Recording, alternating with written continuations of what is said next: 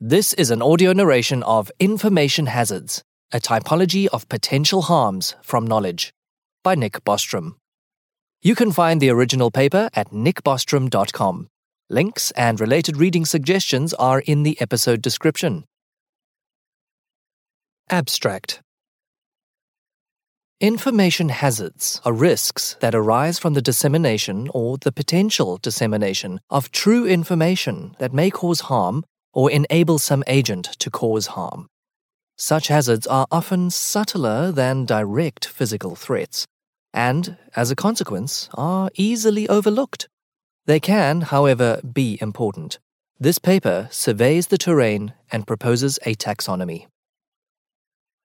End of abstract. Section 1. Introduction. There is, these days, a commonly held presumption in favor of knowledge, truth, and the uncovering and dissemination of information. It is rare to find someone who self-identifies as an obscurantist, or who openly espouses obscurantism as a legitimate policy instrument of wide utility. Even reactionaries rarely object to this general favoring of information. Consider some particularly intransigent creationist who opposes the teaching of evolutionary theory in public schools.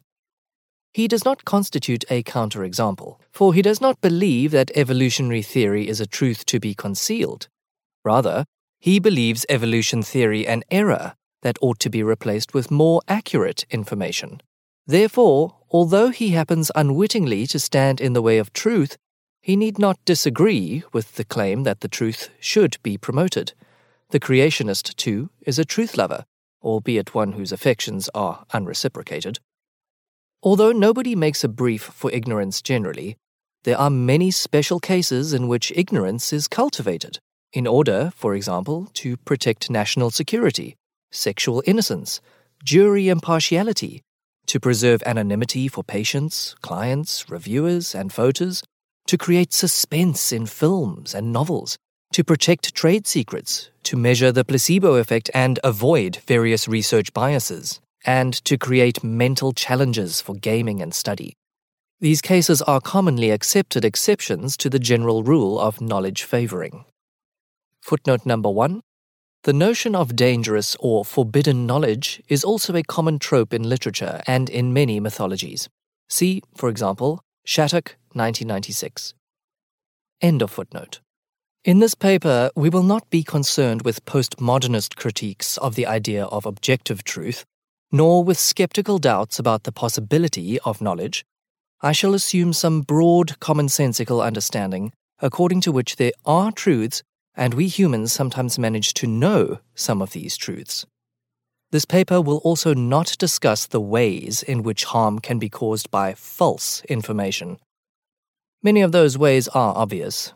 We can be harmed, for instance, by false information that misleads us into believing that some carcinogenic pharmaceutical is safe, or, alternatively, that some safe pharmaceutical is carcinogenic. We will limit our investigation to the ways in which the discovery and dissemination of true information can be harmful. Let us define. Information hazard. A risk that arises from the dissemination or the potential dissemination of true information that may cause harm or enable some agent to cause harm. Footnote number 2. We set aside the trivial way in which utterances can cause harm via their performative functions, cf. Austin, 1962. Thus, a dictator who proclaims, "Invade that country," disseminates information that can obviously cause a lot of harm, but we shall not count this possibility as an information hazard. End of footnote. Relative to their significance, and compared to many direct physical dangers, some types of information hazard are unduly neglected. It will therefore be useful to distinguish some different types of information hazard. This will serve to draw attention to some easily overlooked risks and will help us create a vocabulary for discussing them. The aim of this paper is to catalogue some of the various possible ways in which information can cause harm.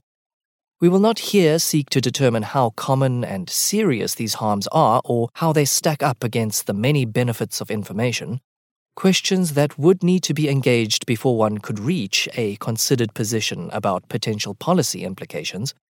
It may be worth stressing, however, that even if one has an extremely strong intellectual commitment to truth-seeking and public education, one can still legitimately and in good conscience explore the question of how some knowledge might be harmful.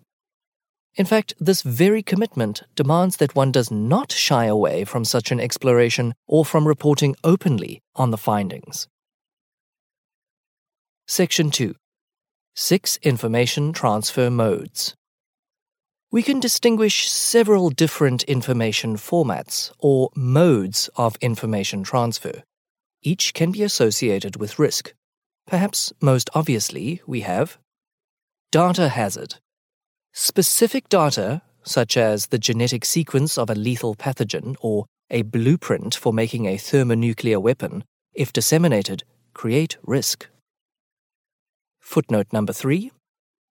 The term data hazard also has a narrow technical meaning in the context of computer processor design, which is not relevant here. End of footnote. But also, idea hazard. A general idea, if disseminated, creates a risk, even without a data-rich detailed specification.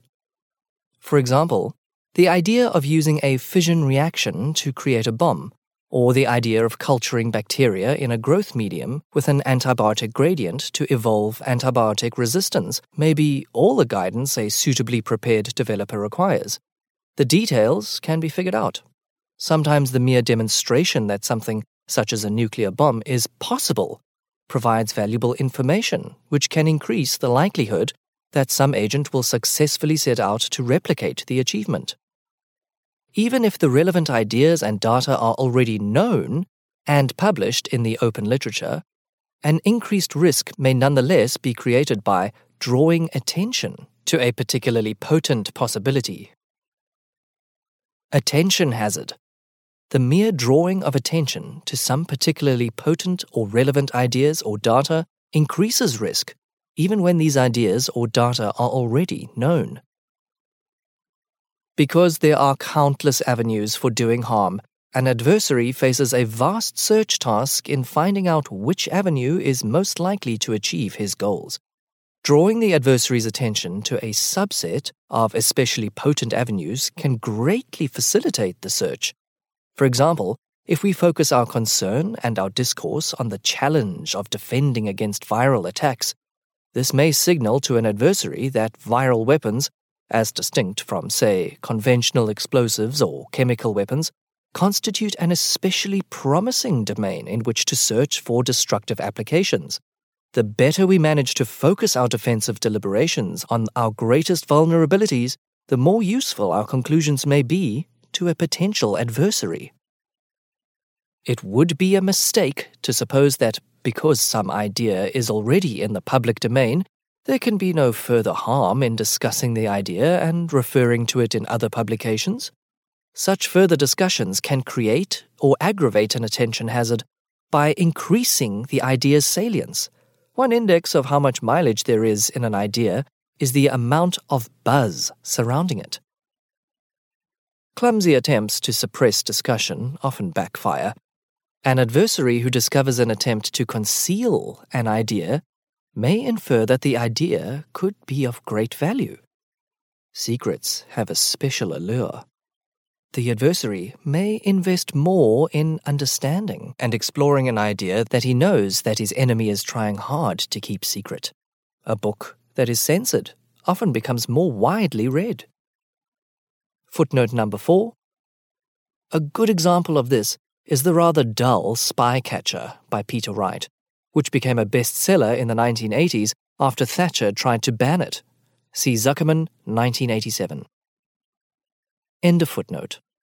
It is possible that efforts to contemplate some risk area, say existential risk, will do more harm than good. One might suppose that thinking about a topic should be entirely harmless, but this is not necessarily so. If one gets a good idea, one will be tempted to share it, and in so doing, one might create an information hazard. Still, one likes to believe that, on balance, investigations into existential risks and most other risk areas will tend to reduce rather than increase the risks of their subject matter. Sometimes it is right to harm. If information enables an agent to harm rightly, this can be a good thing, and the possibility of that happening should therefore not be classified as a risk. For example, the police's obtainment of certain information might harm some criminal by enabling the police to arrest him, and this can be good. However, we could say that from the criminal's point of view, there is an information hazard. He faces a risk that his whereabouts will be reported. Not all types of information transfer are best thought of in terms of data, ideas, or attention. We can also consider implicit forms of information, such as processes or organizational structures, which can give one firm an advantage over another and which might be imitated or replicated by a competitor. Footnote number 5. Nelson and Winter, 1990, and Porter, 2004. End of footnote.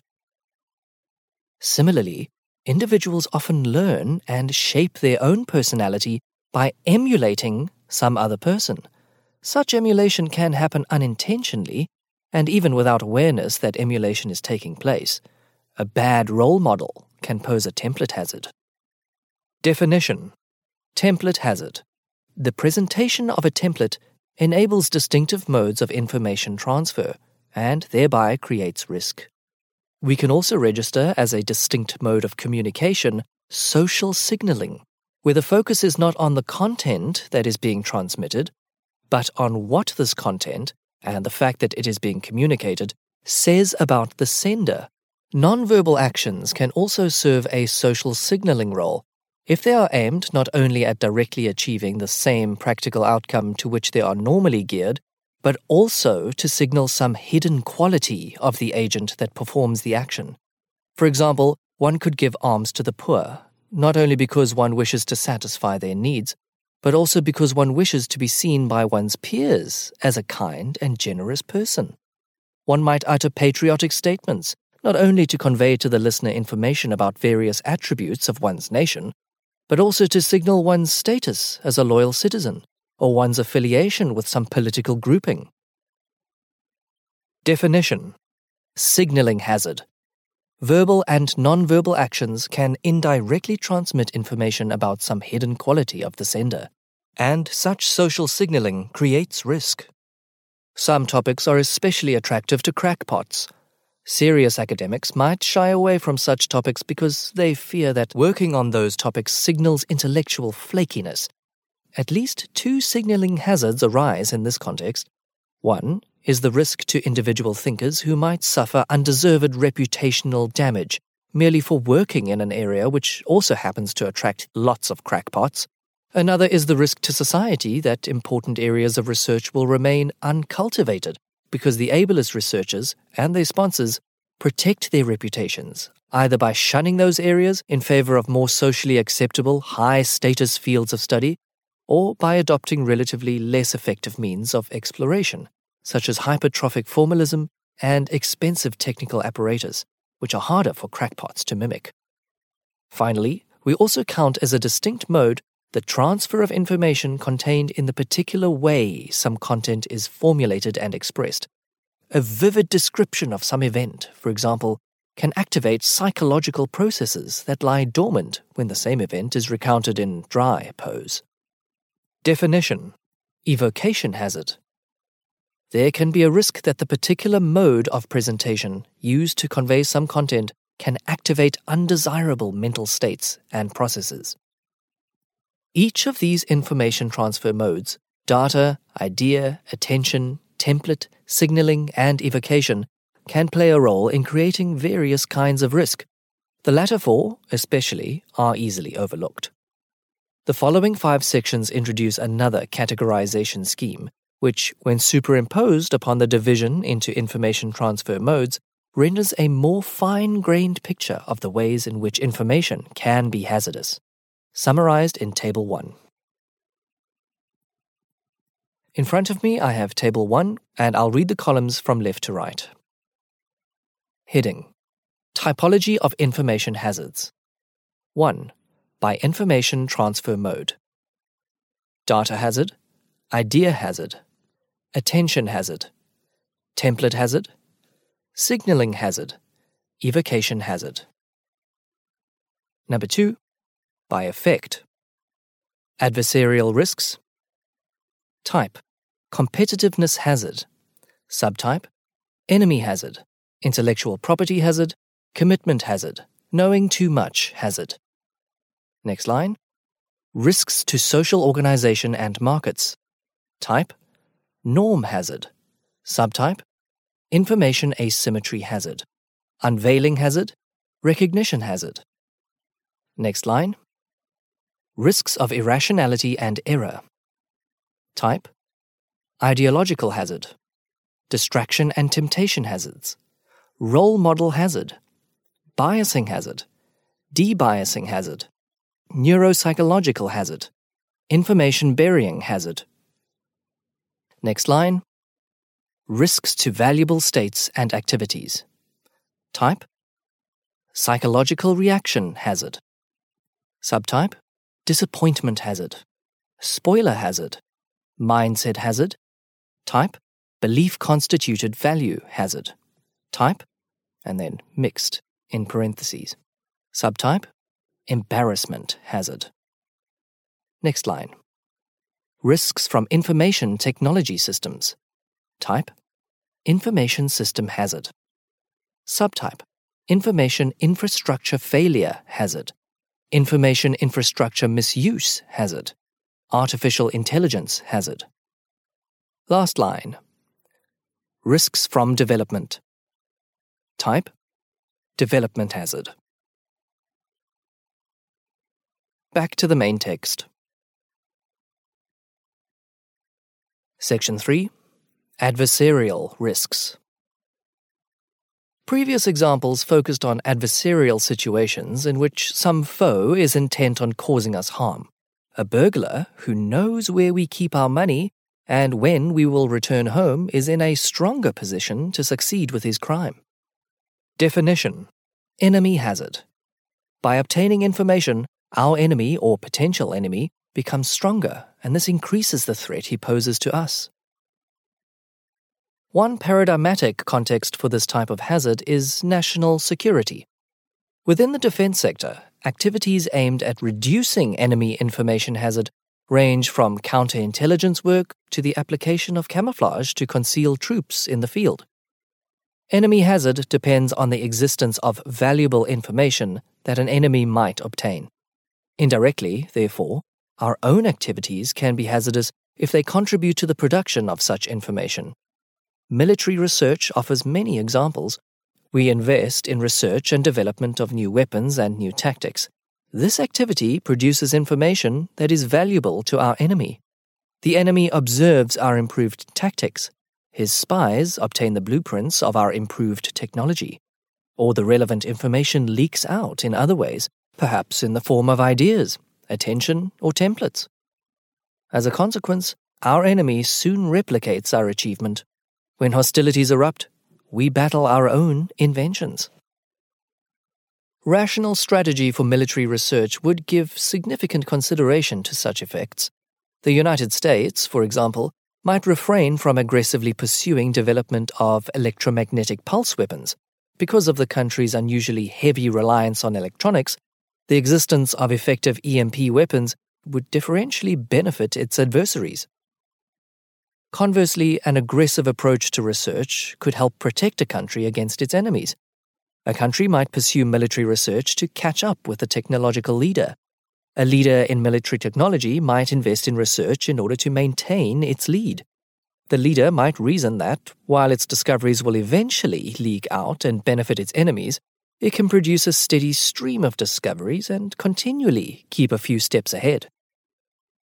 There are situations, though, in which a country is better off retarding its progress in military technology, even when the new technologies would not differentially benefit its enemies, and even if considerations such as cost and foregone opportunities for building international trust are set aside. Suppose some country has great superiority in military power and military technology, and as a consequence faces little serious threat. By investing heavily in military research, It could increase its lead and thereby further enhance its security somewhat. Yet such investment might undermine security in the longer term. The rate of information leakage might be a function of the size of the technological gap, such that increasing the gap increases the rate of the leakage. Perhaps weapon systems come in generations, and it may be infeasible to keep secret more than about one generation beyond the enemy's level. If so, introducing new generations at a faster rate might not increase the technological lead, but serve only to accelerate both countries' ascent of the military technology tree, perhaps to levels where wars become more destructive. If you are already utterly superior in conventional weapons, then rushing to invent a fission bomb long before your enemies could have got there might be counterproductive. Similarly, hastening the introduction of the fusion bomb might be bad strategy if you could have been confident of remaining superior in fission bombs.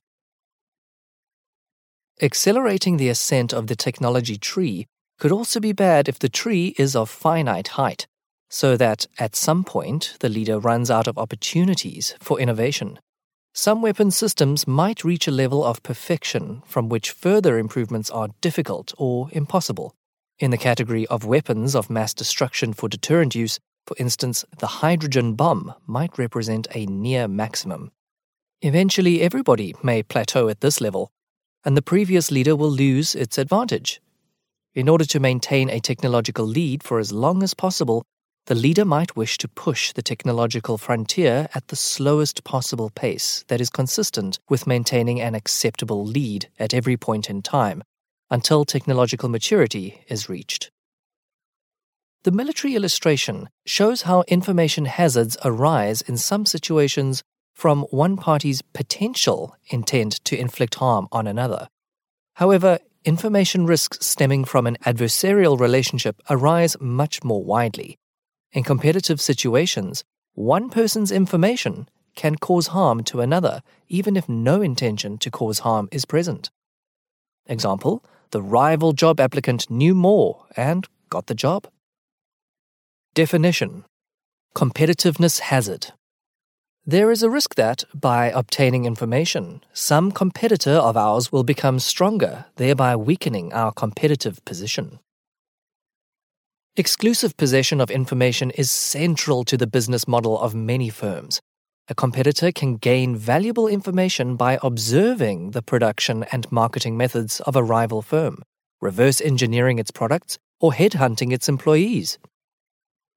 Footnote number 6, Porter, 2004. End of footnote. Firms go to great lengths to protect their intellectual capital, relying on a wide variety of methods including patenting, copyright, non-disclosure agreements, physical security, in-house production instead of outsourcing, compensation schemes that discourage employee turnover, and so forth.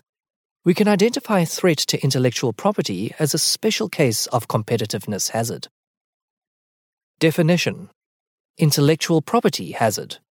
A faces the risk that some other firm, B, will obtain A's intellectual property, thereby weakening A's competitive position. Another type of adversarial hazard arises when an agent's own possession of some information has the potential to render her less able to prevail in some competitive situation. In order for a blackmailer to be successful, his target must believe that he has some incriminating or embarrassing information that he could threaten to release. So long as the target remains unaware, no blackmail can take place. When she learns about the threat, she is delivered into the extortionist's clutches. Similarly, in the game of chicken, two drivers speed towards one another from opposite directions. The first to swerve loses. If one driver could credibly commit to not swerving, he would win, since his opponent, it is assumed, would rather lose the game than crash.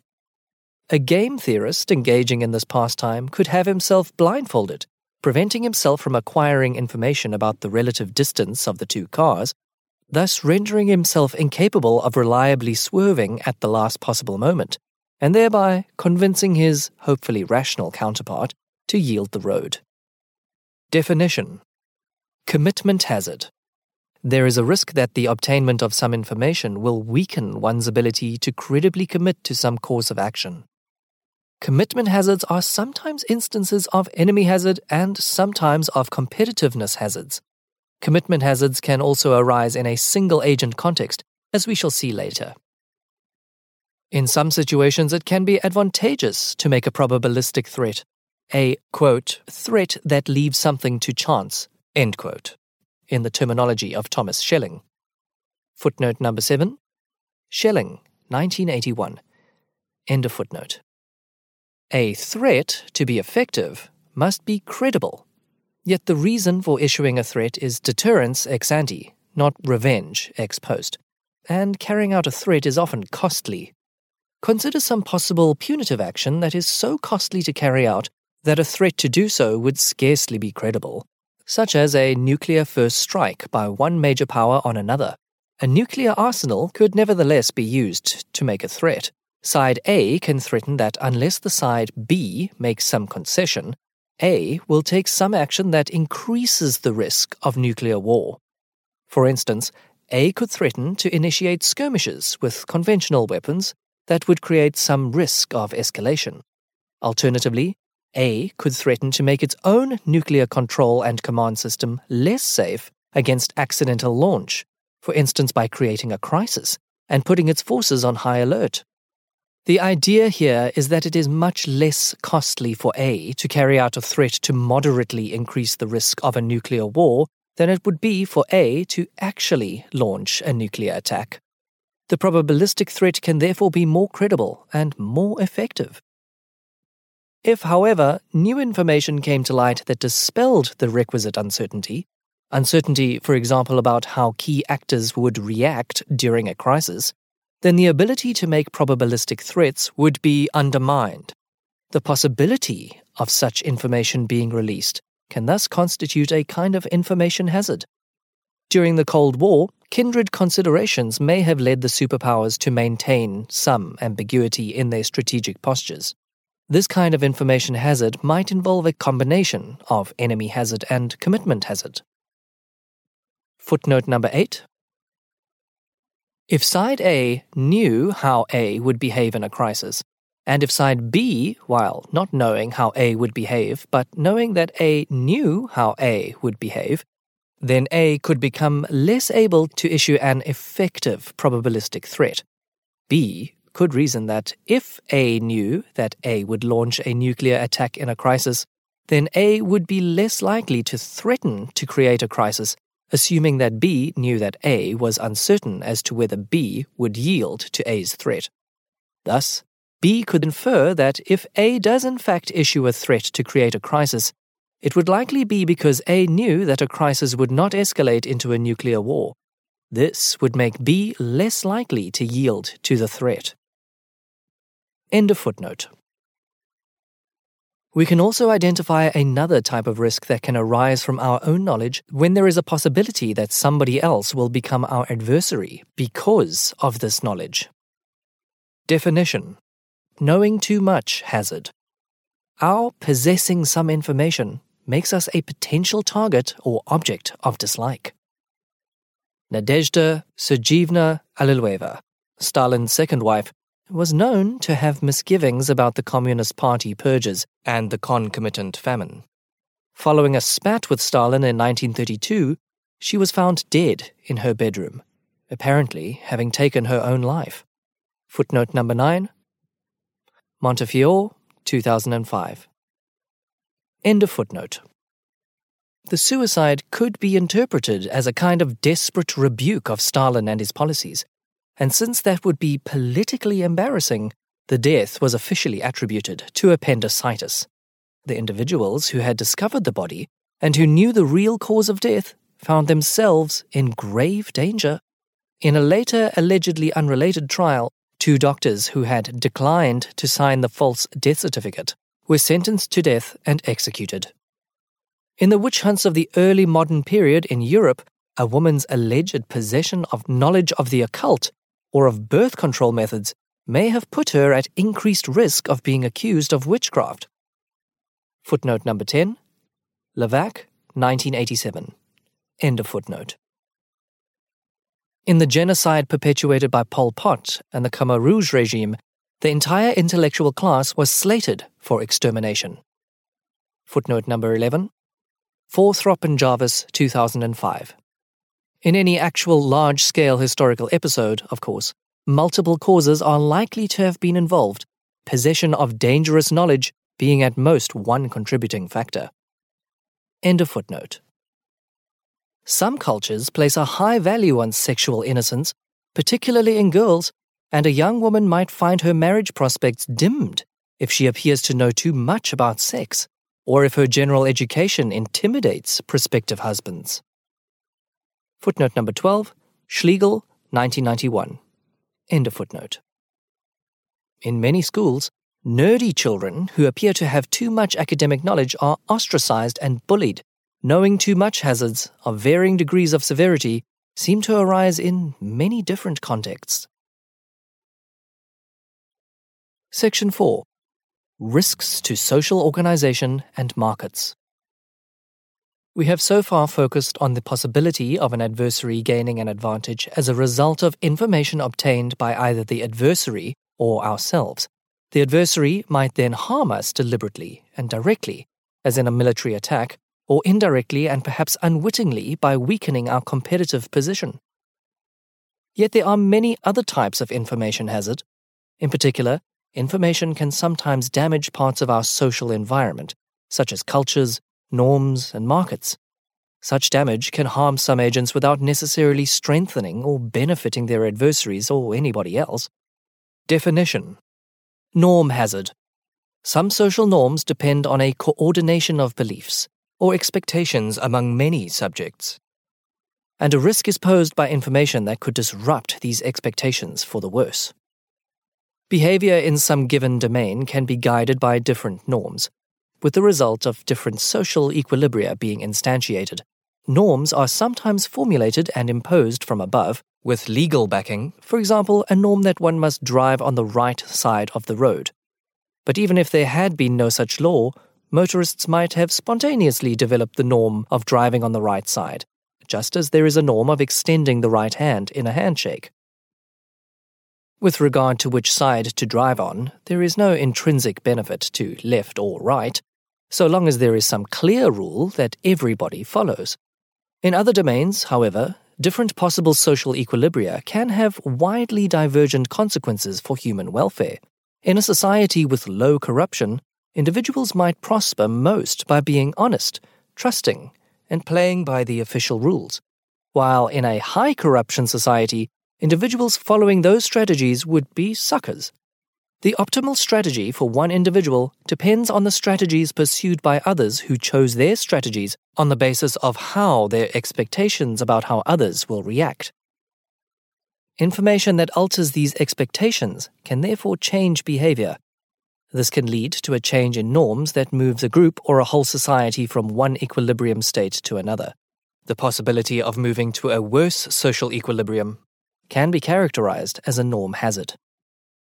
Locally suboptimal policies are sometimes justified from a wider perspective as a price worth paying to protect norms that serve to block a slide into a worse social equilibrium. A socially conservative outlook might be based on the belief that such slides are a major danger and that strict enforcement of such existing norms is a necessary countermeasure. Footnote number 13, Hirschman, 1991. End of footnote. Even calling into question a particular norm or making small adjustments of some norm might undermine the authority of, and thereby weaken, the overall structure of extant norms, increasing the risk of moral decay or social unraveling. Footnote number 14, cf. Schelling's concept of a focal point. Schelling, 1960. End of footnote. Similarly, one can object to some judicial decisions because of the legal precedents they set, to some foreign policy decisions because of their effect on credibility, and so forth. Footnote number 15, Rizzo and Whitman, 2003. Volok, 2003. End of footnote. If we take the word norm in its wide sense, we can also think of money as a norm or a bundle of norms. The functions that money serves in the economy depend on people having certain expectations about other people's beliefs and attitudes towards money and its specific forms, such as cash. Counterfeiting and excessive money printing can undermine a currency, destroying its ability to serve as a medium of exchange and a store of value. This is another example of norm hazard. It is obvious how some kinds of false information can damage beneficial norms, but norms can also be damaged by true information. We have already alluded to the phenomenon of self-fulfilling prophecies, people acting more honestly if they believe themselves to be in a low-corruption society, and vice versa, drivers driving on the right side if they believe that others will make the same choice. Another phenomenon in which true information can damage norms is information cascades. Information cascades can arise when agents make choices sequentially, and each agent has, in addition to some noisy private information, the ability to observe the choices, but not the information, of some of the agents in front of her in the queue. Footnote number 16. Suppose that hundreds of rock fans are driving to the Glastonbury Music Festival. At some point, each driver reaches an intersection where the road signs have been vandalized. As a result, there is uncertainty as to whether to turn left or right. Each driver has some private information, perhaps a dim drug-clouded recollection from the previous year, which gives her a 2 out of 3 chance of picking the correct direction. The first car arrives at the intersection and turns right. The second car arrives and also turns right. The driver in the third car has seen the first 2 cars turn right, and although his private intuition tells him to turn left, he figures it's more likely that his own intuition is wrong 1 out of 3 than that both the preceding cars went the wrong way 1 out of 9. So he turns right as well. A similar calculation is performed by each subsequent driver who can see at least 2 cars ahead. Every car ends up turning right. In this scenario, there is a 1 out of 9 chance that all the rock fans get lost. Let us suppose that if that happens, the festival is cancelled. Had there been a dense fog preventing each driver from seeing the car in front, thus reducing information, then almost certainly approximately 2 out of 3 of all the fans would have reached Glastonbury, enabling the festival to take place. Once the festival starts, any lost fan can hear the music from afar and find their way there. We could thus have a situation in which reducing information available to each driver increases the chance that he will reach his destination. Clear weather creates an informational cascade that leads to an inefficient search pattern. End of footnote. Back to the main text. It has been suggested that information cascades play an important explanatory role in accounting for faddish behavior in many domains, including finance, zoology, politics, medical practice, peer influence, and stigma.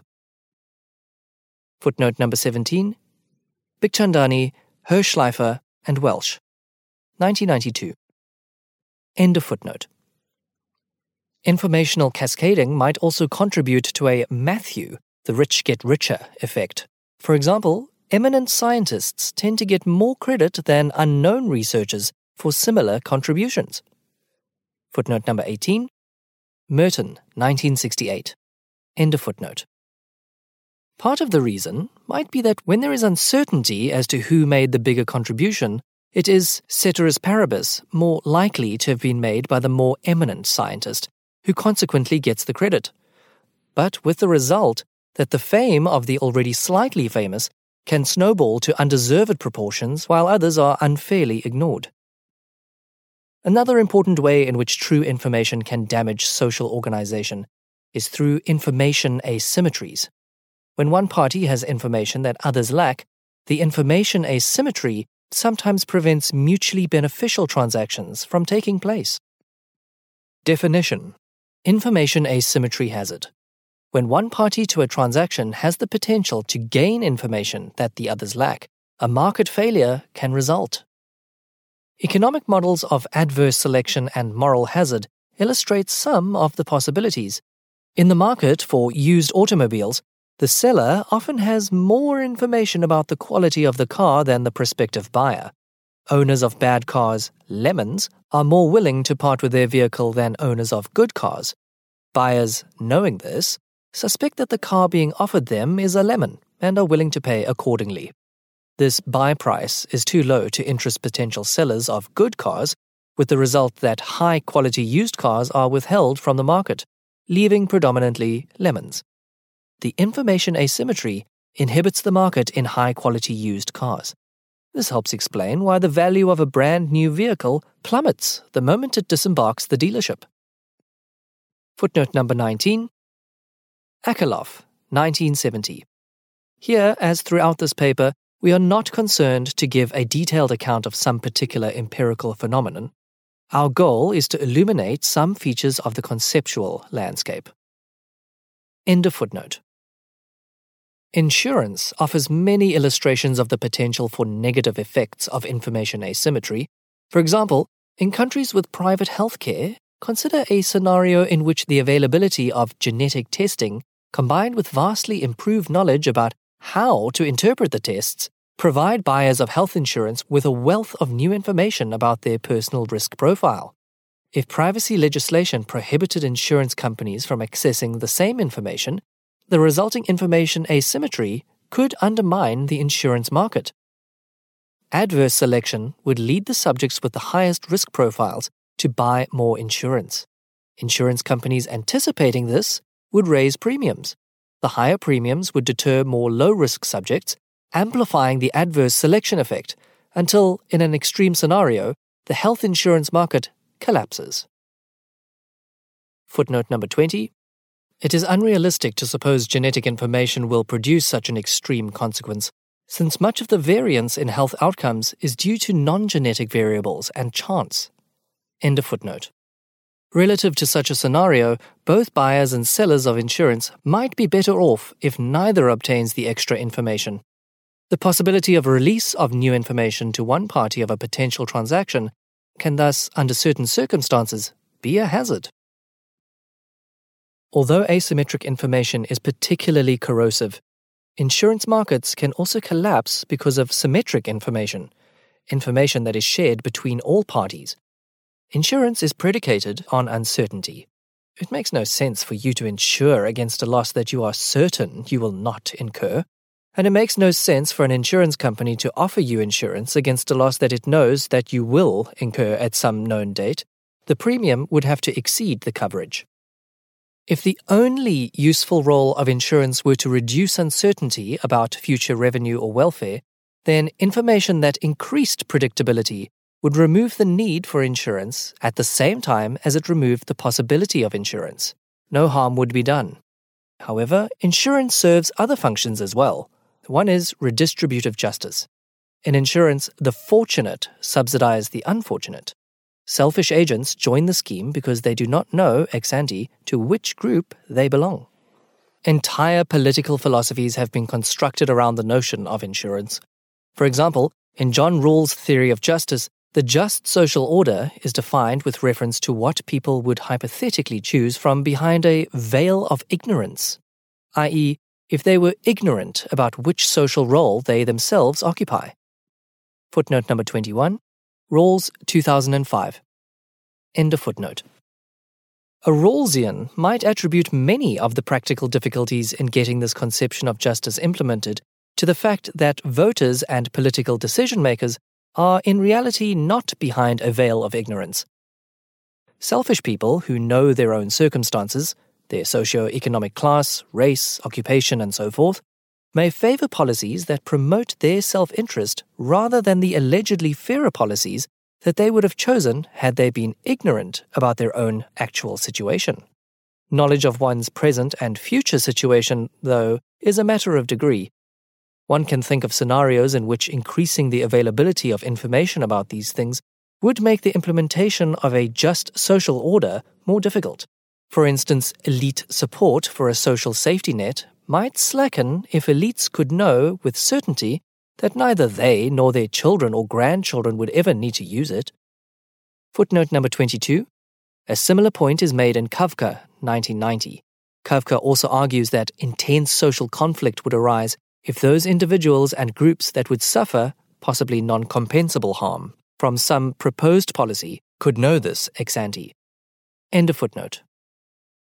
Support for protection of freedom of speech and minority rights might weaken if most individuals could be sure that they would never find themselves in a prosecuted minority, and that their opinions would never be among the ones that the censors would silence.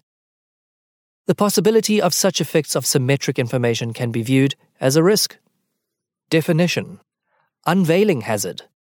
The functioning of some markets and the support for some social policies depends on the existence of a shared veil of ignorance, and the lifting of which veil can undermine those markets and policies. This phenomenon can also be instantiated in the iterated prisoner's dilemma, where the agents face a choice between cooperating and defecting in an unknown number of repeat encounters. Agents might cooperate in each round in order to secure the other player's cooperation in the following rounds. Yet cooperation can unravel if players know how many rounds there will be. When they know they are in the final round, hence facing the equivalent of a traditional one-shot prisoner's dilemma, they both face incentives to defect. Worse, in the penultimate round they can foresee that they will be next in the final round in which they will both defect. So incentives favor defecting in the penultimate round too, and so on all the way back to the first round. The opportunity for long-term mutually beneficial cooperation could thus be ruined through the loss of ignorance about the future duration of the relationship. We have already discussed intellectual property hazard as an example of adversarial risk. Intellectual property theft, though, is a problem not only for individual firms that risk losing out to their competitors. Threats to intellectual property can undermine entire sectors of the economic system by making it harder for firms and individuals to internalize the benefits of their research and product development. The legal system provides only partial protection and imposes big administrative, transaction, and enforcement costs, which can themselves impede innovation. Defense of intellectual assets, therefore, tends to depend also on various forms of secrecy and physical barriers to access and copying of sensitive data. The potential for developments that would reduce these obstacles, when that would have negative consequences, constitutes an unveiling hazard. Footnote number 23. The claim here is not that the easier it is to protect intellectual assets, the better. In some areas, there might, for example, be an inefficiently high level of legal protection. Developments that make intellectual property theft easier to carry out and harder to detect and punish could then be socially beneficial. End of footnote. Consider, finally, definition: recognition hazard. Some social fiction depends on some shared knowledge not becoming common knowledge or not being publicly acknowledged, but public release of information could ruin the pretense. Two gentlemen, A and B, are in a small room when A breaks wind. Each knows what has happened. Each might also know that the other knows. Yet they can collude to prevent an embarrassing incident. First, B must pretend not to have noticed. Second, A might, without letting on that he knows that B knows, provide B with some excuse for escaping or opening the window. For example, A could casually remark, after a short delay, that the room seems to be rather overheated. Footnote number 24. Goffman, 1959. End of footnote. The recognition hazard consists in the possibility of dissemination of some information that would constitute or force a public acknowledgement. Only then would the flatters become a socially painful faux pas. Section 5. Risks of irrationality and error. Then there are information hazards which, by contrast to those mentioned above, depend on either irrationality or false beliefs. This dependency, of course, does not consign the corresponding hazards to a marginal status. Consider definition: ideological hazard. An idea might, by entering into an ecology populated by other ideas, interact in ways which, in the context of extant institutional and social structures, produce a harmful outcome, even in the absence of any intention to harm. Suppose that Bob believes that Scripture S consists of exclusively literal truths, and that he is committed to doing whatever S says ought to be done. Suppose, furthermore, that S contains the presumably false moral statement, "Thou shalt drink seawater," but that Bob is unaware of this. The potential dissemination to Bob of this part of the content of S constitutes an information hazard. The information could harm Bob by inducing him to drink seawater. Note that the conveyance of true information harms Bob here. In this case, the true information that S calls for drinking seawater. In the preceding example, the hazard posed by the relevant information is tightly coupled to Bob's idiosyncratic belief system. It is true that the idea of a nuclear bomb is also a hazard only when coupled with a larger belief system. For instance, beliefs about physics and technology required to bring a bomb into existence. Yet it seems possible and useful to distinguish this kind of instrumental information hazard from ideological information hazard. Ideological hazard, we might say by way of explication, refers to the possibility that somebody will be misled to head in some bad direction because of the way that some information interacts with false beliefs or incomplete knowledge. That bad ideologies can be extremely dangerous is amply evidenced by 20th century history. What is less clear is how ideological hazard can best be reduced. Part of the reason why this is a difficult problem is that ideology can also be a force for good. The ideology of the American civil rights movement, for example, helped push back racial discrimination in the US. In a wide sense, ideology is perhaps an inevitable part of the human condition. And the problem of distinguishing good from bad ideology may be no easier to solve than the problem of distinguishing good from bad policy. No simple, generally acceptable algorithm exists. Moreover, while radical ideologies may be especially dangerous, they may also, depending on what the status quo is relative to which alternatives they present are radical, be especially appropriate for the situation. If the status quo is slavery and religious prosecution, then it would be a radical ideology that proposes not merely amelioration of the working conditions for slaves and reduction of the penalties for heresy, but complete abolition and unlimited religious freedom. Next, we turn to the fact that human beings are not perfectly rational, nor do we have perfect self-control. We can be distracted against our will, and we can succumb to temptation against our better judgment. Exposure to information can have effects on us other than simply improving the accuracy of our representations to the world. Some information is distracting. It involuntarily draws our attention to some idea or theme when we would prefer to focus our minds elsewhere. An advertising jingle might loop in our minds and distract us from something we would rather be thinking about. One technique we use to fight temptation is to put something out of our mind. Yet information about the tempting object can undermine our effort and make us more likely to cave. A recovering alcoholic can be harmed by exposure to a vivid account of the attributes of Chateau Petrus Pomerol 1990. Definition: distraction and temptation hazards. Information can harm us by distracting us or presenting us with temptation. In most cases, the damage done by distracting or tempting information is perhaps minor, yet it is not unreasonable to wonder whether the ready availability of certain kinds of information might potentially cause damage on a wider scale. Perhaps it could be argued that television has an aggregate effect on the contemporary human condition not too dissimilar from that which would be produced by the widespread recreational use of opiate drugs. In the future, even more compellingly presented information and hyperstimuli might become available and prove enormously addictive. For example, new forms of highly immersive or interactive virtual reality environments. Drug-like effects on our psyches can be produced not only through injection, ingestion, and inhalation, but also through the intake of information presented in certain manners to our senses.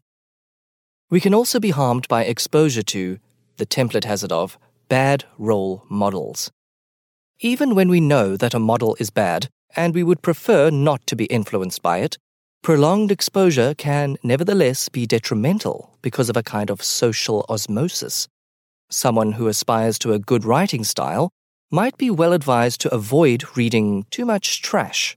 One who seeks to cultivate a lofty sentiment might want to avoid the company of the mean and petty, and those who hope that their children will become upright citizens should keep them away from delinquent peers. Footnote number 25. Other things being equal, that is, which of course they seldom are, when deciding what to do, one should also take into account that exposure to a wide range of role models could provide more opportunities for choice, and that one can become wiser by also knowing something about the dark side. When excessive, the fear of contamination by bad influences is stultifying. In extreme forms, a love of purity can produce dangerous intolerance and bigotry. End of footnote. Recent studies indicate that subjective well-being and even body mass are significantly influenced by our associates. Footnote number 26. Halliday and Kwok, 2007. End of footnote. The author continues with the definition. Thus, role model hazard. We can be corrupted and deformed by exposure to bad role models. One example of this is the Werther effect, named after the wave of suicides among young men which swept Europe after the publication in 1774 of Goethe's novel Die Leiden des jungen Werthers. Several studies have corroborated the existence of such an effect, finding a link between media reporting of high-profile cases and ensuing copycat suicides. Footnote number 27. See, for example, Phillips, 1982, Stack, 1996, Jonas, 1992. End of footnote. Information risks arise out of our susceptibility to various cognitive biases that can be aggravated by the provision of certain kinds of data. Anchoring bias results from application of the anchoring and adjustment heuristic, in which people estimate some unknown quantity by first anchoring on some figure that happens to come to mind, and then adjusting this preliminary estimate either up or down in an attempt to reflect their total information. This leads to bias when people initially anchor on an irrelevant quantity and then underadjust in the adjustment phase. In one study, subjects were asked to estimate the number of countries in Africa. Before producing their estimate, a wheel of fortune was spun. Subjects who observed a large number on the wheel tended to give a higher estimate of the number of African countries, despite the transparent irrelevance of the former fact. The extra piece of true information about the number on the fortune wheel diminished the accuracy of geographical judgment. Footnote number 28, Tversky and Kahneman, 1974. End of footnote. Many people overestimate their own virtues and abilities. Suppose such a person receives some additional weak cue of their supposed excellence, such as a good score on a trivia quiz. This bit of evidence, which we can suppose to be true and in a very limited way informative, could aggravate their self-overestimation and conceitedness. Footnote number 29. Ditto for those who underestimate their own virtues and abilities. Feedback that confirms this tends to be internalized, while feedback that contradicts it tends to be ignored. Brown, Dutton et al., 2007. End of footnote. Even knowledge of human biases and critical philosophy can lead the unwary deeper into error and reduce his ability to learn by arming him with clever arguments with which to rebut objections and rationalize inconvenient facts. Footnote number 30. Yudkowsky, 2008. End of footnote. A special kind of fool is born when intelligence thus outwits itself. Definition. Biasing hazard. When we are biased, we can be led further away from the truth by exposure to information that triggers or amplifies our biases. Methodology, such as double-blinding in drug trials, can help reduce the risk of biases entering uninvited into our thinking and acting. For similar precautionary reasons, the gullible often have reason to avoid the highly persuasive.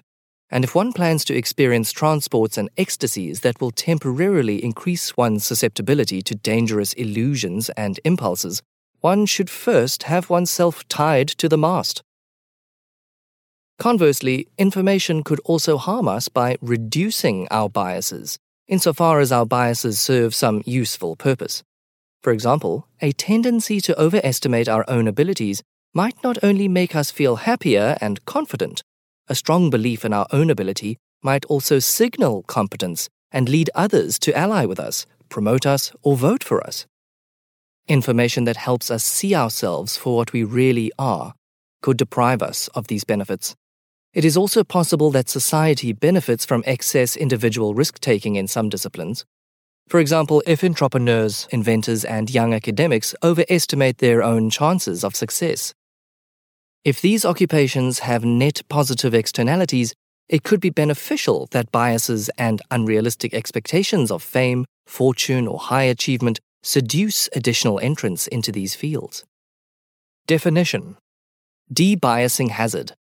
When our biases have individual or social benefits, harm could result from information that erodes these biases. There is also a wider phenomenon of which role model influence is but a special case. Our brains are constantly reshaped by what we learn and experience. Information gleaned is not simply stored away as inert data packages, as though it were new volumes superadded to some internal bookshelf. Rather, the incoming information interacts complexly with pre-existing cognitive structures in ways that are not always easy to characterize in folk psychological terms.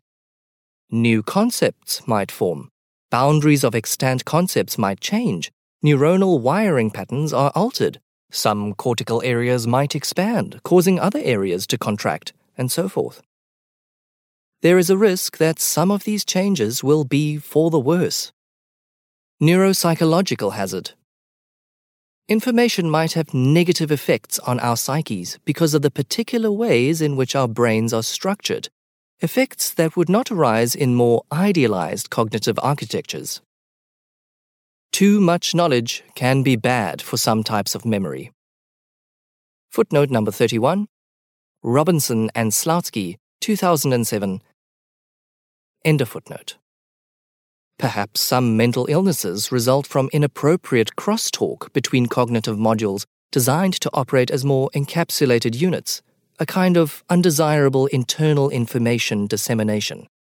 A recurring idea in literature and mythology is the motive of harmful suspension, where a person suffers mental or physical harm merely by experiencing what should normally be a benign sensation. The myth of Medusa, beliefs about the evil eye, etc. A real-world example of harmful sensation is photosensitive epilepsy, which can be triggered in some sensitive individuals, flickering lights, or specific geometric patterns. Footnote number 32. When the cartoon episode Denao Senshi Porygon aired in Japan in 1997, one scene featuring an explosion rendered with strobe lighting effect caused mild symptoms in 5 to 10% of the viewers, though some of these might instead have been afflicted with epidemic hysteria, and sent 685 children to hospital in an ambulance. No long-term damage was reported. There has also been at least one malicious attempt to deliberately trigger photosensitive epilepsy online, but it appears not to have been very successful. See Radford and Bartholomew, 2001, Takada, Aso et al., 1999. End of footnote. Irrelevant information can make valuable information harder to find. This fact is used in steganography, the cryptographic technique of hiding secret messages within representations that appear to be of something else, so that even the existence of covert text is concealed. For example, some of the pixels in an image file can be subtly modified so as to encode a verbal message in what looks like an ordinary tourist picture.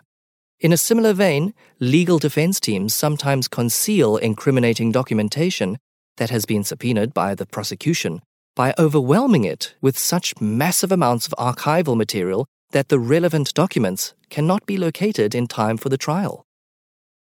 Definition: information burying hazard. Irrelevant information can make relevant information harder to find, thereby increasing search costs for agents with limited computational resources. Footnote number 33. and potentially result in worse solutions. For a discussion of how excessive knowledge can degrade performance in some artificial intelligence systems, see Markovich and Scott, 1988. End of footnote. On a grander scale, an overabundance of informational affordances might deflect our thinking from topics that are more central to us and relatively more worthy of our contemplation, so that we shall live, as in T.S. Eliot's characterization of the modern predicament, quote, distracted from distraction by distraction. End quote. Footnote number 34. Eliot, 2001. End of footnote. This kind of possibility leads us to the next section. Section number 6. Risks to valuable states and activities. We have looked at how information can cause harm by affecting behavior. Information can also harm through its direct psychological effects, for example by causing disappointment. Moreover, according to at least some accounts of well-being, information can cause harm even aside from psychological spillover effects by affecting some part of some epistemic or attentional state that plays a constitutive role in some subject's well-being. Thus, we can define psychological reaction hazard. Information can reduce well-being by causing sadness, disappointment, or some other psychological effect in the receiver. And we can distinguish this from the following more philosophically intricate notion. Belief-constituted value hazard. If some component of well-being depends constitutively on epistemic or attentional states, then information that alters those states might thereby directly impact well-being. Consider first the obvious example of a psychological reaction hazard, bad news, the receipt of which makes us sad. Definition: disappointment hazard. Our emotional well-being can be adversely affected by the receipt of bad news. In some cases, if something goes wrong, we are bound to hear of it eventually. In such cases, the disappointment is, in a sense, already committed when the adverse event takes place, even though it might take a while before the effect is known and felt. In other cases, however, there is a real chance that if a subject avoids hearing of her misfortune now, she will remain ignorant and will be spared the disappointment that the bad news would occasion. Such cases make it easier to disentangle the disappointment hazard from other possible harms that might be involved. Take the case of a mother on her deathbed, whose only son is fighting in some faraway war. The mother faces at least two distinct risks. First, there is the risk that her son will be killed or injured. This is not necessarily an information risk. Suppose that the son is, in fact, killed. Then there is a second risk, which is that the mother will find out about her loss. Suppose that the news is contained in a letter, which might reach her quickly, or it might be delayed. If it reaches her quickly, she will spend her last days in agony and despair. If it is delayed, she will die in peace. Here we might say that the mother is exposed to a severe disappointment hazard. Spoilers constitute a special kind of disappointment. Many forms of entertainment depend on the marshalling of ignorance. Hide and seek would be less fun if there were no way to hide and no need to seek. For some, knowing the day and the hour of their death long in advance might cast shadow over their existence. Before his retirement, my father would sometimes miss a pivotal televised soccer match that took place during working hours. Planning to watch the reprise later, he would meticulously avoid any news source that might disclose the results. His design, however, was thwarted by my grandfather, who had watched the game live and who invariably found himself unable to refrain from making not quite so subtle enough allusions to the match, enabling my father to guess who had won.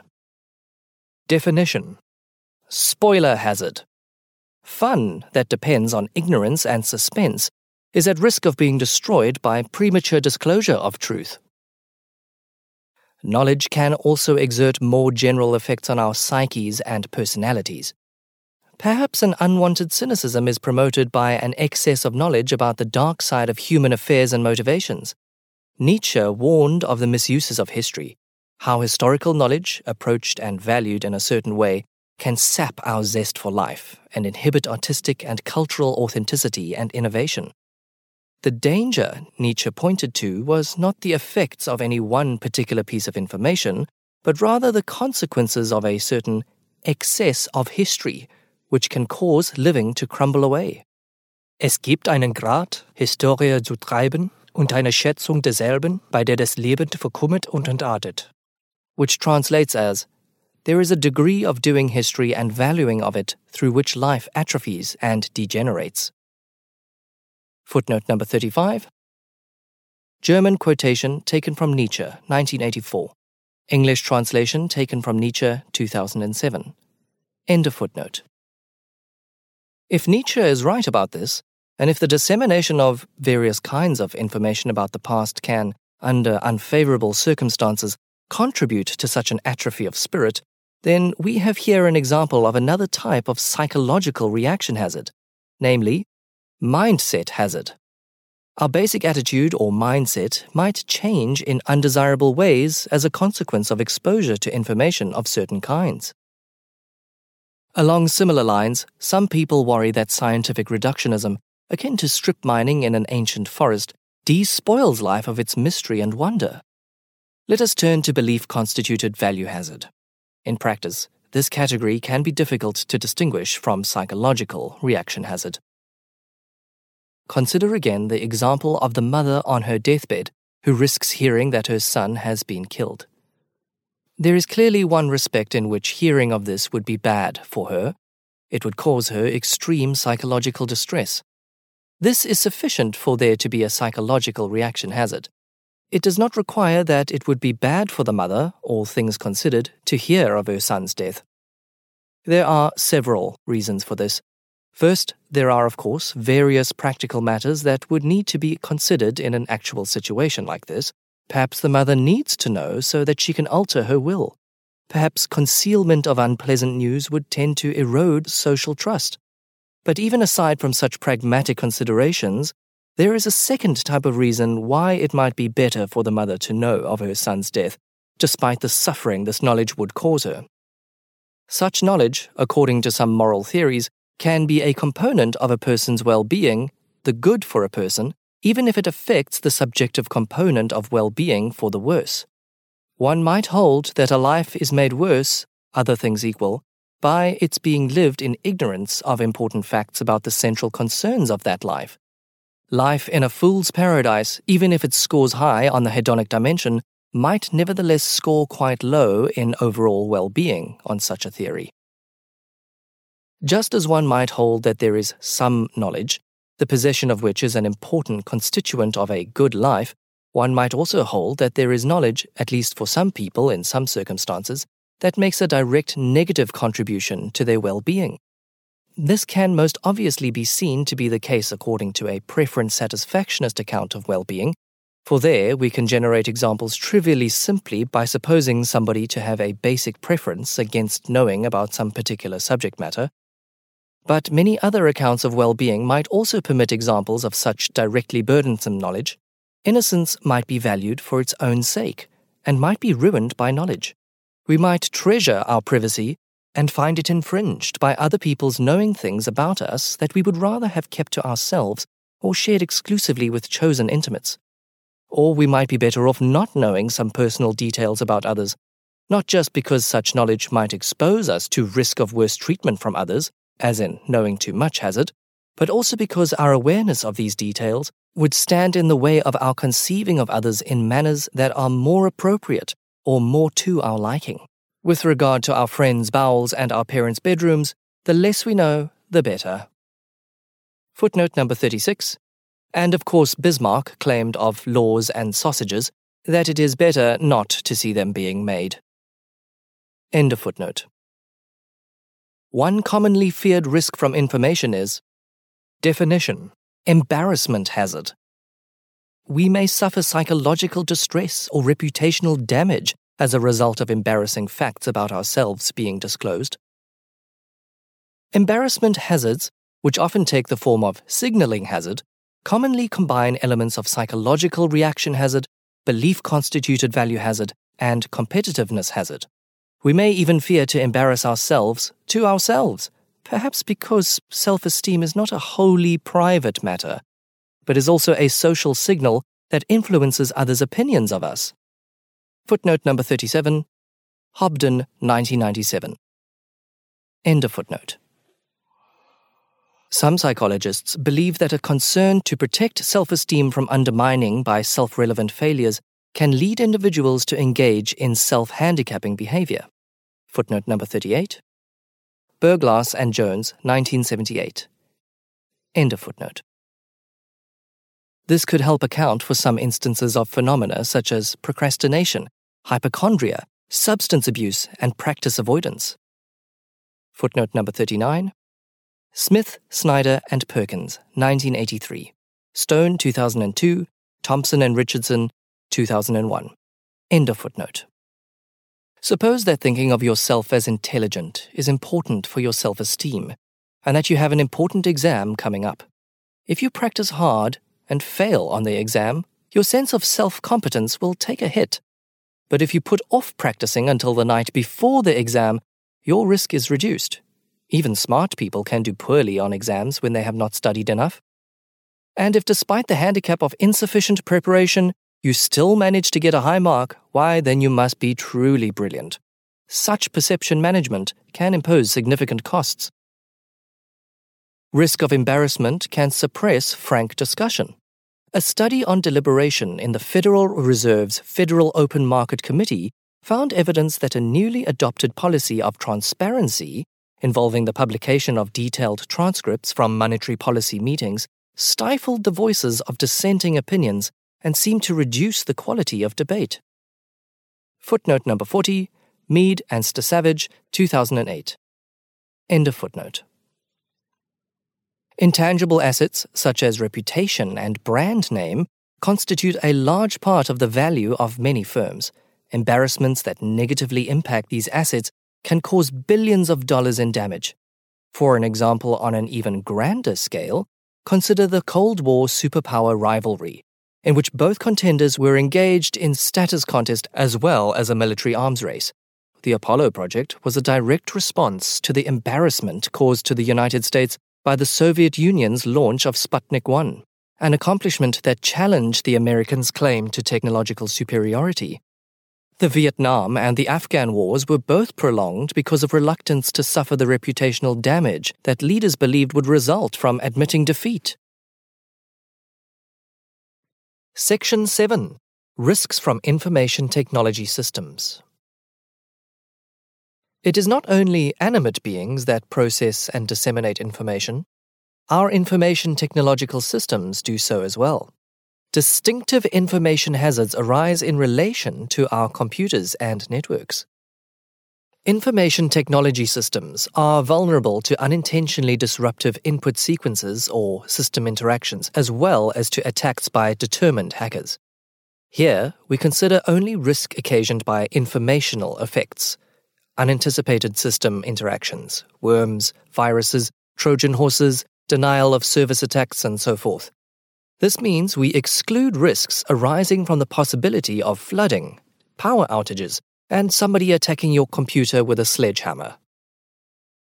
Except insofar as a risk constitutes in the possibility of informational amplification of the effects of some such non-informational trauma. Thus, the risk that you might drop your brand new laptop on a hard floor so that it breaks and you incur the cost of buying a replacement is not an information hazard. Nor is the risk that some critical information system might go down necessarily an information hazard, as defined here.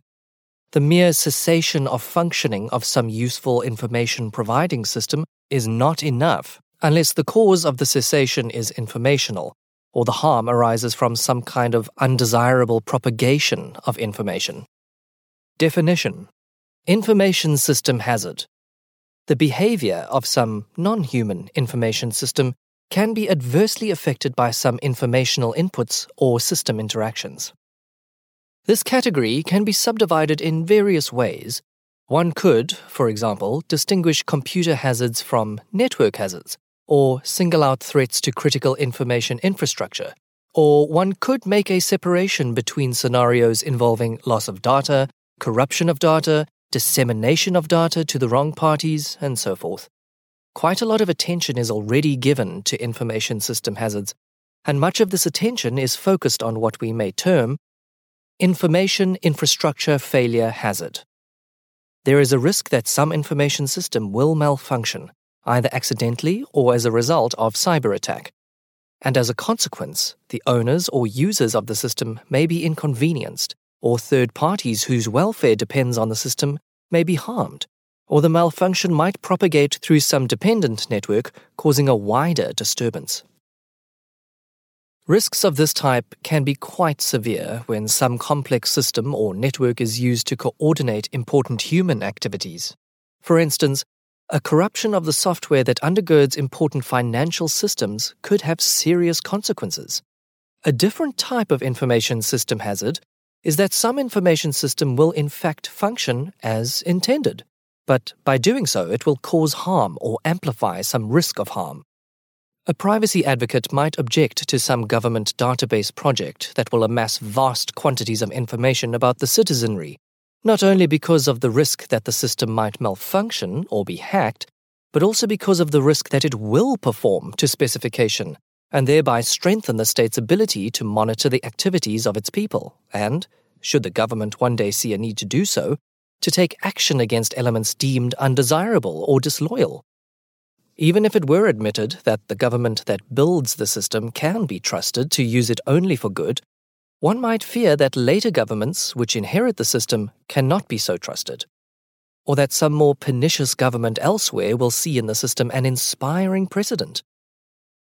Cf. idea hazard and attention hazard, or justification, cf. norm hazard, for building its own comparable system and applying it to its own nefarious ends.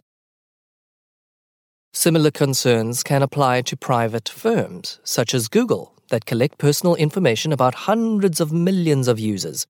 Consider how useful it would have been for a 21st century Stalin to have been able to have his security service data mine the citizenry's email correspondence and search engine queries, not least text written before his ascent to power and at a time when his enemies might have communicated their most incriminating thoughts unguardedly. Footnote number 41. Of course, there are big potential upsides too. For example, a good government could subpoena this information for use in a good cause. End of footnote. Definition: information infrastructure misuse hazard. There is a risk that some information system, while functioning according to specifications, will service some harmful purpose and will facilitate the achievement of said purpose by providing useful information infrastructure. A system can also be dangerous by presenting an easy opportunity for unintentional misuse. Consider a poorly designed email program that makes it too easy for the unwary user accidentally to forward an email reply to all the addresses in her contact list. An embarrassment waiting to blush. This hazard lies on the border between information infrastructure failure and information infrastructure misuse, it being unclear whether such an email program is functioning according to its intended specifications, and arguably how to apportion blame between the system's designers and its users. For comparison, we may also note two other types of hazard potentially arising out of information technology, but which are typically not information system hazards, where the harm is not so much a consequence of the general information infrastructure services that a system provides or fails to provide, but instead is more directly related to the agency of the system itself. Definition: robot hazard. There are risks that derive substantially from the physical capabilities of a robotic system. An autonomous vehicle loaded with explosive missiles and able to launch on its own initiative could constitute a robot hazard. We can contrast this with artificial intelligence hazard. There could be computer-related risks in which the threat would derive primarily from the cognitive sophistication of the program, rather than the specific properties of any actuators to which the system initially has access. An artificial intelligence would need to be very advanced in order to pose any significant threat in virtue of its own ingenuity and agency, The creation of artificial general intelligence with general powers of reasoning exceeding those of human beings would be associated with a serious, indeed existential, risk.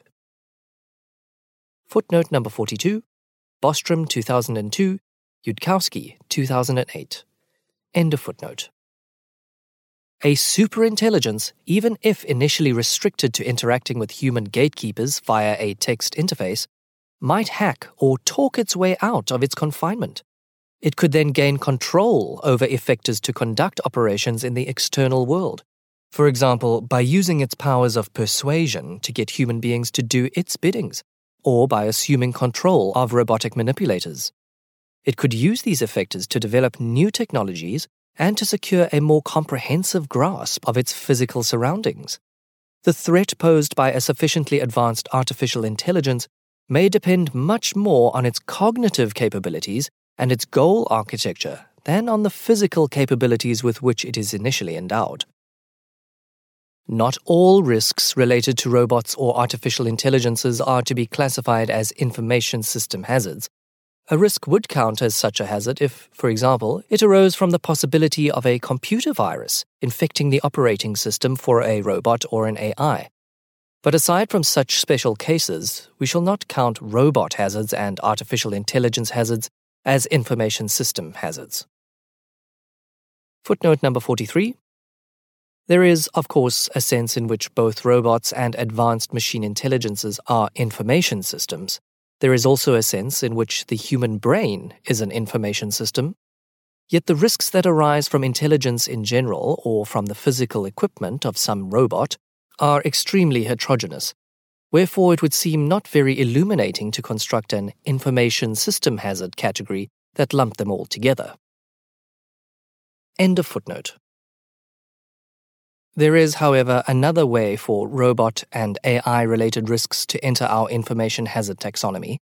They can enter it in the same ways as any risk relating to potentially dangerous technological development. Section 8. Risks from development. Both technological innovation and economic development more broadly arise from the accumulation of information, ideas, and insights, and this can result in a range of risks that we can group together under the rubric of development hazards. Development hazard.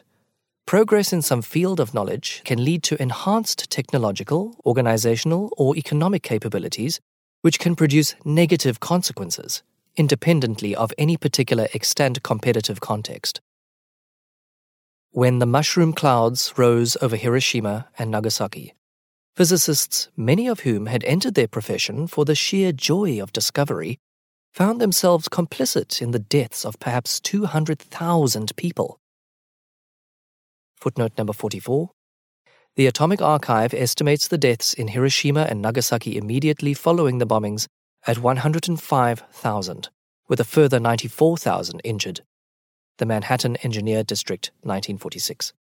Many have later died of cancer or birth defects caused by radiation exposure, but the exact figures are a subject of debate. End of footnote. If the Cold War had ended in an all-out nuclear exchange between NATO and the Soviet Union, as it might easily have done, then more than 1 billion civilians could have died as a fairly direct consequence of the development of nuclear weapons. Footnote number 45. President Kennedy is said to have at one point during the Cuban Missile Crisis estimated the probability of a nuclear war between the US and the USSR to be, quote, somewhere between 1 out of 3 and even, end quote. Kennedy, 1968. Leslie, 1996. John von Neumann, who, as chairman of the Air Force Strategic Missiles Evaluation Committee, was one of the architects of early U.S. nuclear strategy, is reported to have said it was, quote, absolutely certain, 1, that there would be a nuclear war, and 2, that everyone would die in it, end quote. Putnam, 1979. See also Cirincione, 2008. End of footnote. Robert Oppenheimer, the physicist who had spearheaded the Manhattan Project, acknowledged afterwards that, quote, the physicists have known sin, and this is a knowledge which they cannot lose." End quote. Footnote number 46. Oppenheimer, 1947. End of footnote. Of course, reaching a moral verdict on the scientists who worked on the Manhattan Project is not as simple as toting up the number of deaths that were later caused by the weapon they invented. Many of these scientists devoted themselves to the project because they feared that Hitler might get the bomb first, a fear which, although it turned out to be unfounded, was reasonable given the information available when the project began. Richard Feynman, another scientist who later reflected on his involvement, regarded his initial decision to participate as morally justified for just this reason. But he thought that he had failed morally in not reconsidering his involvement after it became clear that Hitler had been unable to acquire the bomb and that Germany could be defeated without it. Furthermore, the decision to use the bomb was not taken by physicists, but by President Truman, who may have acted on a variety of motives in a complex strategic situation, and so forth. Footnote number 47. For one attempt at a moral assessment, see Glover, 2001. End of footnote. The point here is not that some particular past action was or was not justified, but that this kind of consequence can result from the information-gathering work of physicists, including basic research such as the early work in quantum and particle physics that laid the theoretical foundations for the Manhattan Project. To proceed blithely and without scruple, as though nothing very bad could come from such research, was perhaps excusable naivete back then. Footnote number 48.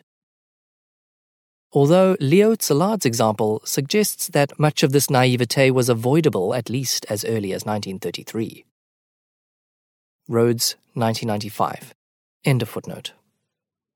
For our own generation, which is able to observe more historical precedent, such negligence would more likely amount to culpable abrogation of moral responsibility. What was true of physics in the decades leading up to the Second World War may be true of other academic disciplines today. Biology and biotechnology, while providing urgently needed munitions for use in our battle against disease, malnourishment, and age-related debility, also threaten to arm the human species with weapons of mass destruction that might be deployed against our own kind. Recent developments point to disturbing possibilities down the road. Consider the steadily improving capacity and availability of DNA synthesis machines. This trend is worrisome when one considers that the genomes of many extremely dangerous pathogens reside in the public domain, including Ebola, Marburg, smallpox, and the Spanish flu virus, believed to have killed more than 50 million people during 1918 to 1919. The knowledge and technology required to genetically modify microorganisms so as to enhance their pathogenicity and their resistance to countermeasures are also advancing. Technological barriers to the production of superbugs are being steadily lowered, while biotechnological know-how and equipment diffuse ever more widely. Footnote number 49. See, for example, Nuri and Chiba, 2008. Of course, there are also risk-mitigating benefits from such research, for example, better prophylactics and therapeutics, and better knowledge of our own vulnerabilities. End of footnote. Dangerous information could also arise from other fields of inquiry. Advanced future forms of molecular nanotechnology might be used to build weapon systems, even more powerful than hydrogen bombs and supergerms. Footnote number 50. Drexler, 1987, Freitas, 2000, Gubrud, 1997. End of footnote. Artificial intelligence might one day surpass biological intelligence, and thereby become extremely powerful. Footnote number 51. Moravec, 2000, Bostrom, 1998, Vinci, 1993, Kurzweil, 2006, Bostrom and Sandberg, 2008. A self-enhancing general intelligence that became superintelligent would become extremely powerful and would, unless rightly designed, constitute a severe threat to humanity. Bostrom, 2003, Yudkowsky, 2008. End of footnote. Technologies for monitoring and modifying human behavior might advance on several fronts, such as ubiquitous surveillance systems, automated face and voice recognition software, effective lie detection, psychopharmacology, genetic engineering, or neuronal implants. Social science might make progress on understanding and predicting the triggers of social unrest and insurrection. Such capabilities could be used for good or ill. In a worst-case scenario, they could facilitate the emergence of new and permanent forms of totalitarianisms, possibly on a global scale. The possibilities referred to above constitute some of the most significant existential risks that may confront humanity in the future. Footnote number 52. An existential risk is one that threatens to cause the extinction of Earth-originating intelligent life, or to permanently and drastically destroy its potential. See Bostrom 2002, Rees 2004. End of footnote. Other potential technological developments, some foreseeable, others perhaps not, may also create existential risks. Because of the extreme values at stake in existential risks, they can deserve substantial concern, even if they could be shown to be both very unlikely and very remote, neither of which is clearly the case for the risks just mentioned. Footnote number 53, Bostrom 2003, Matheny 2007, Leslie 1996, Posner 2005. End of footnote. These techno-scientific areas do not function in isolation. Bioweapons engineers would draw on data and techniques developed by a wide range of researchers in fields such as virology, medicine, genetics, and biochemistry. Nanotechnologists draw on fields such as materials science, chemistry, protein engineering, biotechnology, and systems engineering. Artificial intelligence pioneers may benefit from advances in neuroscience, cognitive science, computer science, foundations of probability theory, and semiconductor physics. Furthermore, all of these areas are influenced to some extent by general economic growth, which tends to lead to increased funding for research, better supporting infrastructure, and a more educated workforce. Development hazards thus arise in many areas, and they range in severity from trivial to existential. It is important to recognize that development hazards are not confined to especially sinister or Promethean technological breakthroughs. Even something as innocent as medical or agricultural advances that help reduce infant mortality can pose significant development hazards, such as the risk of overpopulation and potentially negative knock-on effects on conflict, per capita income, and the environment. Obviously, the fact that some potential development is associated with some risk does not entail that this development would be, on balance, bad, or that it ought not be vigorously pursued. The distinction between development hazard and the various hazards listed above as adversarial risks is somewhat vague. Development hazards, by contrast to adversarial risks, are not tied to any particular extant competitive context. For example, the risk of some technological development that consists in the potential harm to us that could result from the differential strengthening of our enemy or rival should be classified as an enemy hazard or a competitiveness hazard, rather than a development hazard. But a risk of some technological development that consists in the potential for harm that arises from the fact that this technology could be likely to cause some severe accident or would generally lend itself to abuses by a wide range of individuals, groups, or states would pose a development hazard. Some technological developments might pose both adversarial and developmental risks. Section 9. Discussion. The considerations adduced above, although not on their own determinative of what is to be done in any particular actual case, can help inform our choices by highlighting the sometimes subtle ways in which even true information can have harmful as well as beneficial effects. There are many ways of responding to information hazards. In many cases, the best response is no response, i.e., to proceed as though no such hazard existed. The benefits of information may so far outweigh its costs that even when information hazards are fully accounted for, we still underinvest in the gathering and dissemination of information. Moreover, ignorance carries its own dangers, which are oftentimes greater than those of knowledge. Information risks might simply be tolerated. In some contexts, they could be insured or hedged against using a variety of financial instruments. Footnote number 54. See, for example, Petratos, 2007. End of footnote.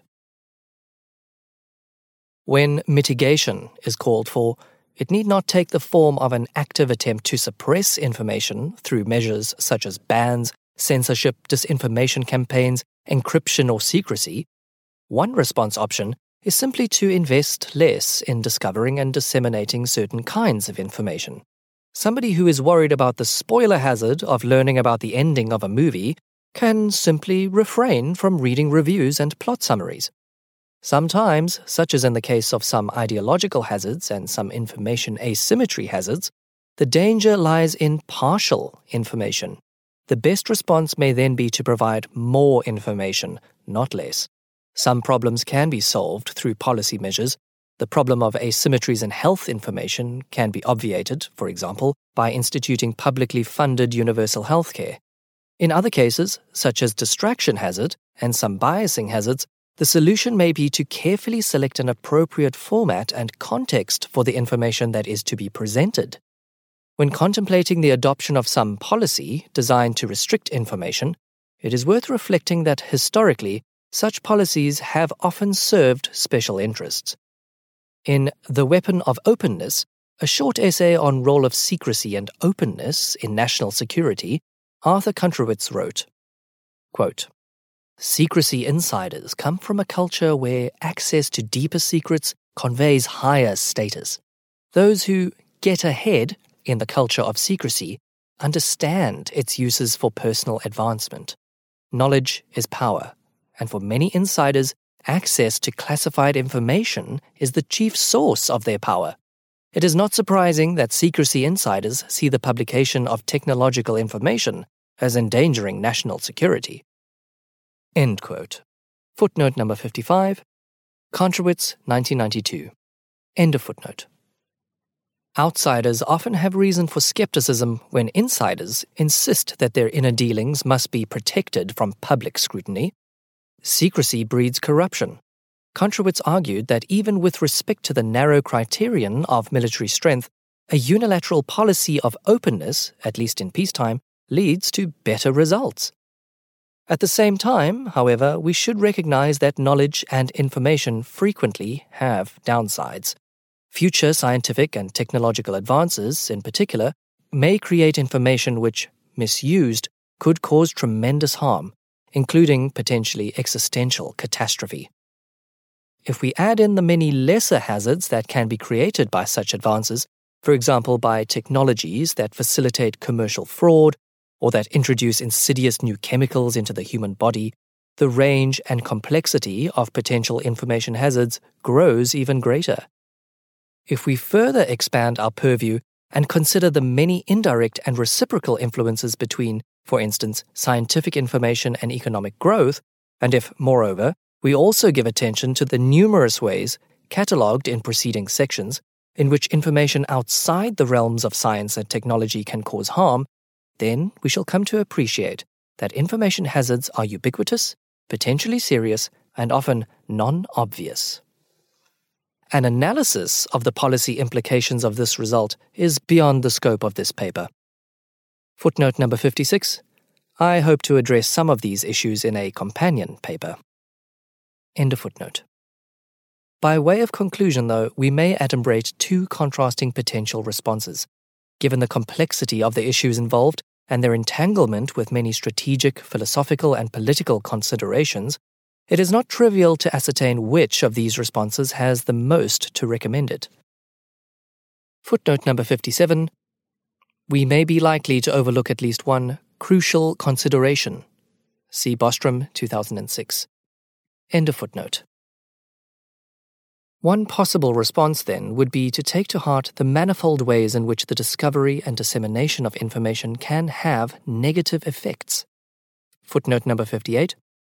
One fairly recent and well-known attempt to argue this is Bill Joy's article, in which he advocates selective relinquishment of research in certain fields within artificial intelligence, nanotechnology, and biotechnology because of dangers he foresees in the future if such research is pursued. Joy, 2000. End of footnote. We could accept the need to qualify the fawning admiration and unquestioning commitment to the pursuit of truth that currently constitutes official policy, if not always consistent practice, in most universities and learned bodies. A motto like Harvard's Veritas could be viewed as naive and reckless. Instead, one might conclude we ought to think more carefully and open-mindedly about which particular areas of knowledge deserve to be promoted, which should be let be, and which should perhaps even be actively impeded. Since scholars are very likely to be biased in favor of thinking that their own field deserves to be promoted, outsiders who are less prejudiced should be brought in to participate in these deliberations. The old Enlightenment model of scientific research, which pictures science as a goose that lays golden eggs, but only if allowed full autonomy and if shielded from external social control, would perhaps have to be replaced with a different model in which, for example, democratic processes and preferences are allowed greater influence over research directions and priorities. Another response would note the great benefits that historically have come from the pursuit of knowledge and enlightenment and fasten on the dangers inherent in any attempt to curtail free inquiry or to yoke scientific research to some preconceived notion of the social good. Those inclined to give this response need not deny that true information can, in many instances, be harmful or hazardous. They need only maintain that, on balance, we are better off as loyal subjects to the cause of enlightenment. It can also be hoped that new information technologies will bring about a vastly more transparent society in which everybody, the watchmen included, are under constant surveillance, and that this universal transparency will prevent the worst potential misuses of the new technological powers that humanity will develop. Footnote number 59, cf. Brin 1999. End of footnote.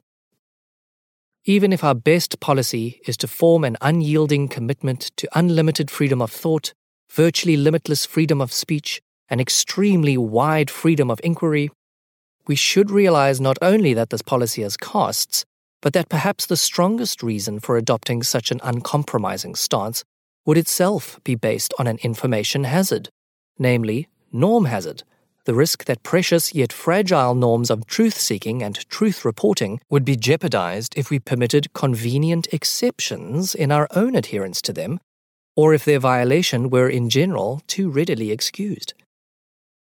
It is said that a little knowledge is a dangerous thing. It is an open question whether more knowledge is safer. Even if our best bet is that more knowledge is on average good, we should recognize that there are numerous cases in which more knowledge makes things worse. Footnote number 60. For comments and discussions, I am grateful to Stuart Armstrong, Alan Buchanan, His Royal Highness Prince Constantine of the Netherlands, Tyler Cowan, Tom Douglas, Robin Hansen, Toby Ord, Pythagoras Petratos, Rebecca Roach, Anders Sandberg, Nick Shackle, and Walter Sinnott Armstrong. I would also like to thank Nancy Patel and Rachel Woodcock for assistance. End of footnote. That was an audio narration of Information Hazards, a Typology of Potential Harms from Knowledge, by Nick Bostrom. You can find the original paper at nickbostrom.com. This paper was narrated by Sean Acker. Radio Bostrom is run by Peter Hartree and supported by a grant from the Future Fund Regranting Program. You can find more episodes and subscribe at radiobostrom.com. If you like these recordings, please support our work by sharing some episodes to your friends.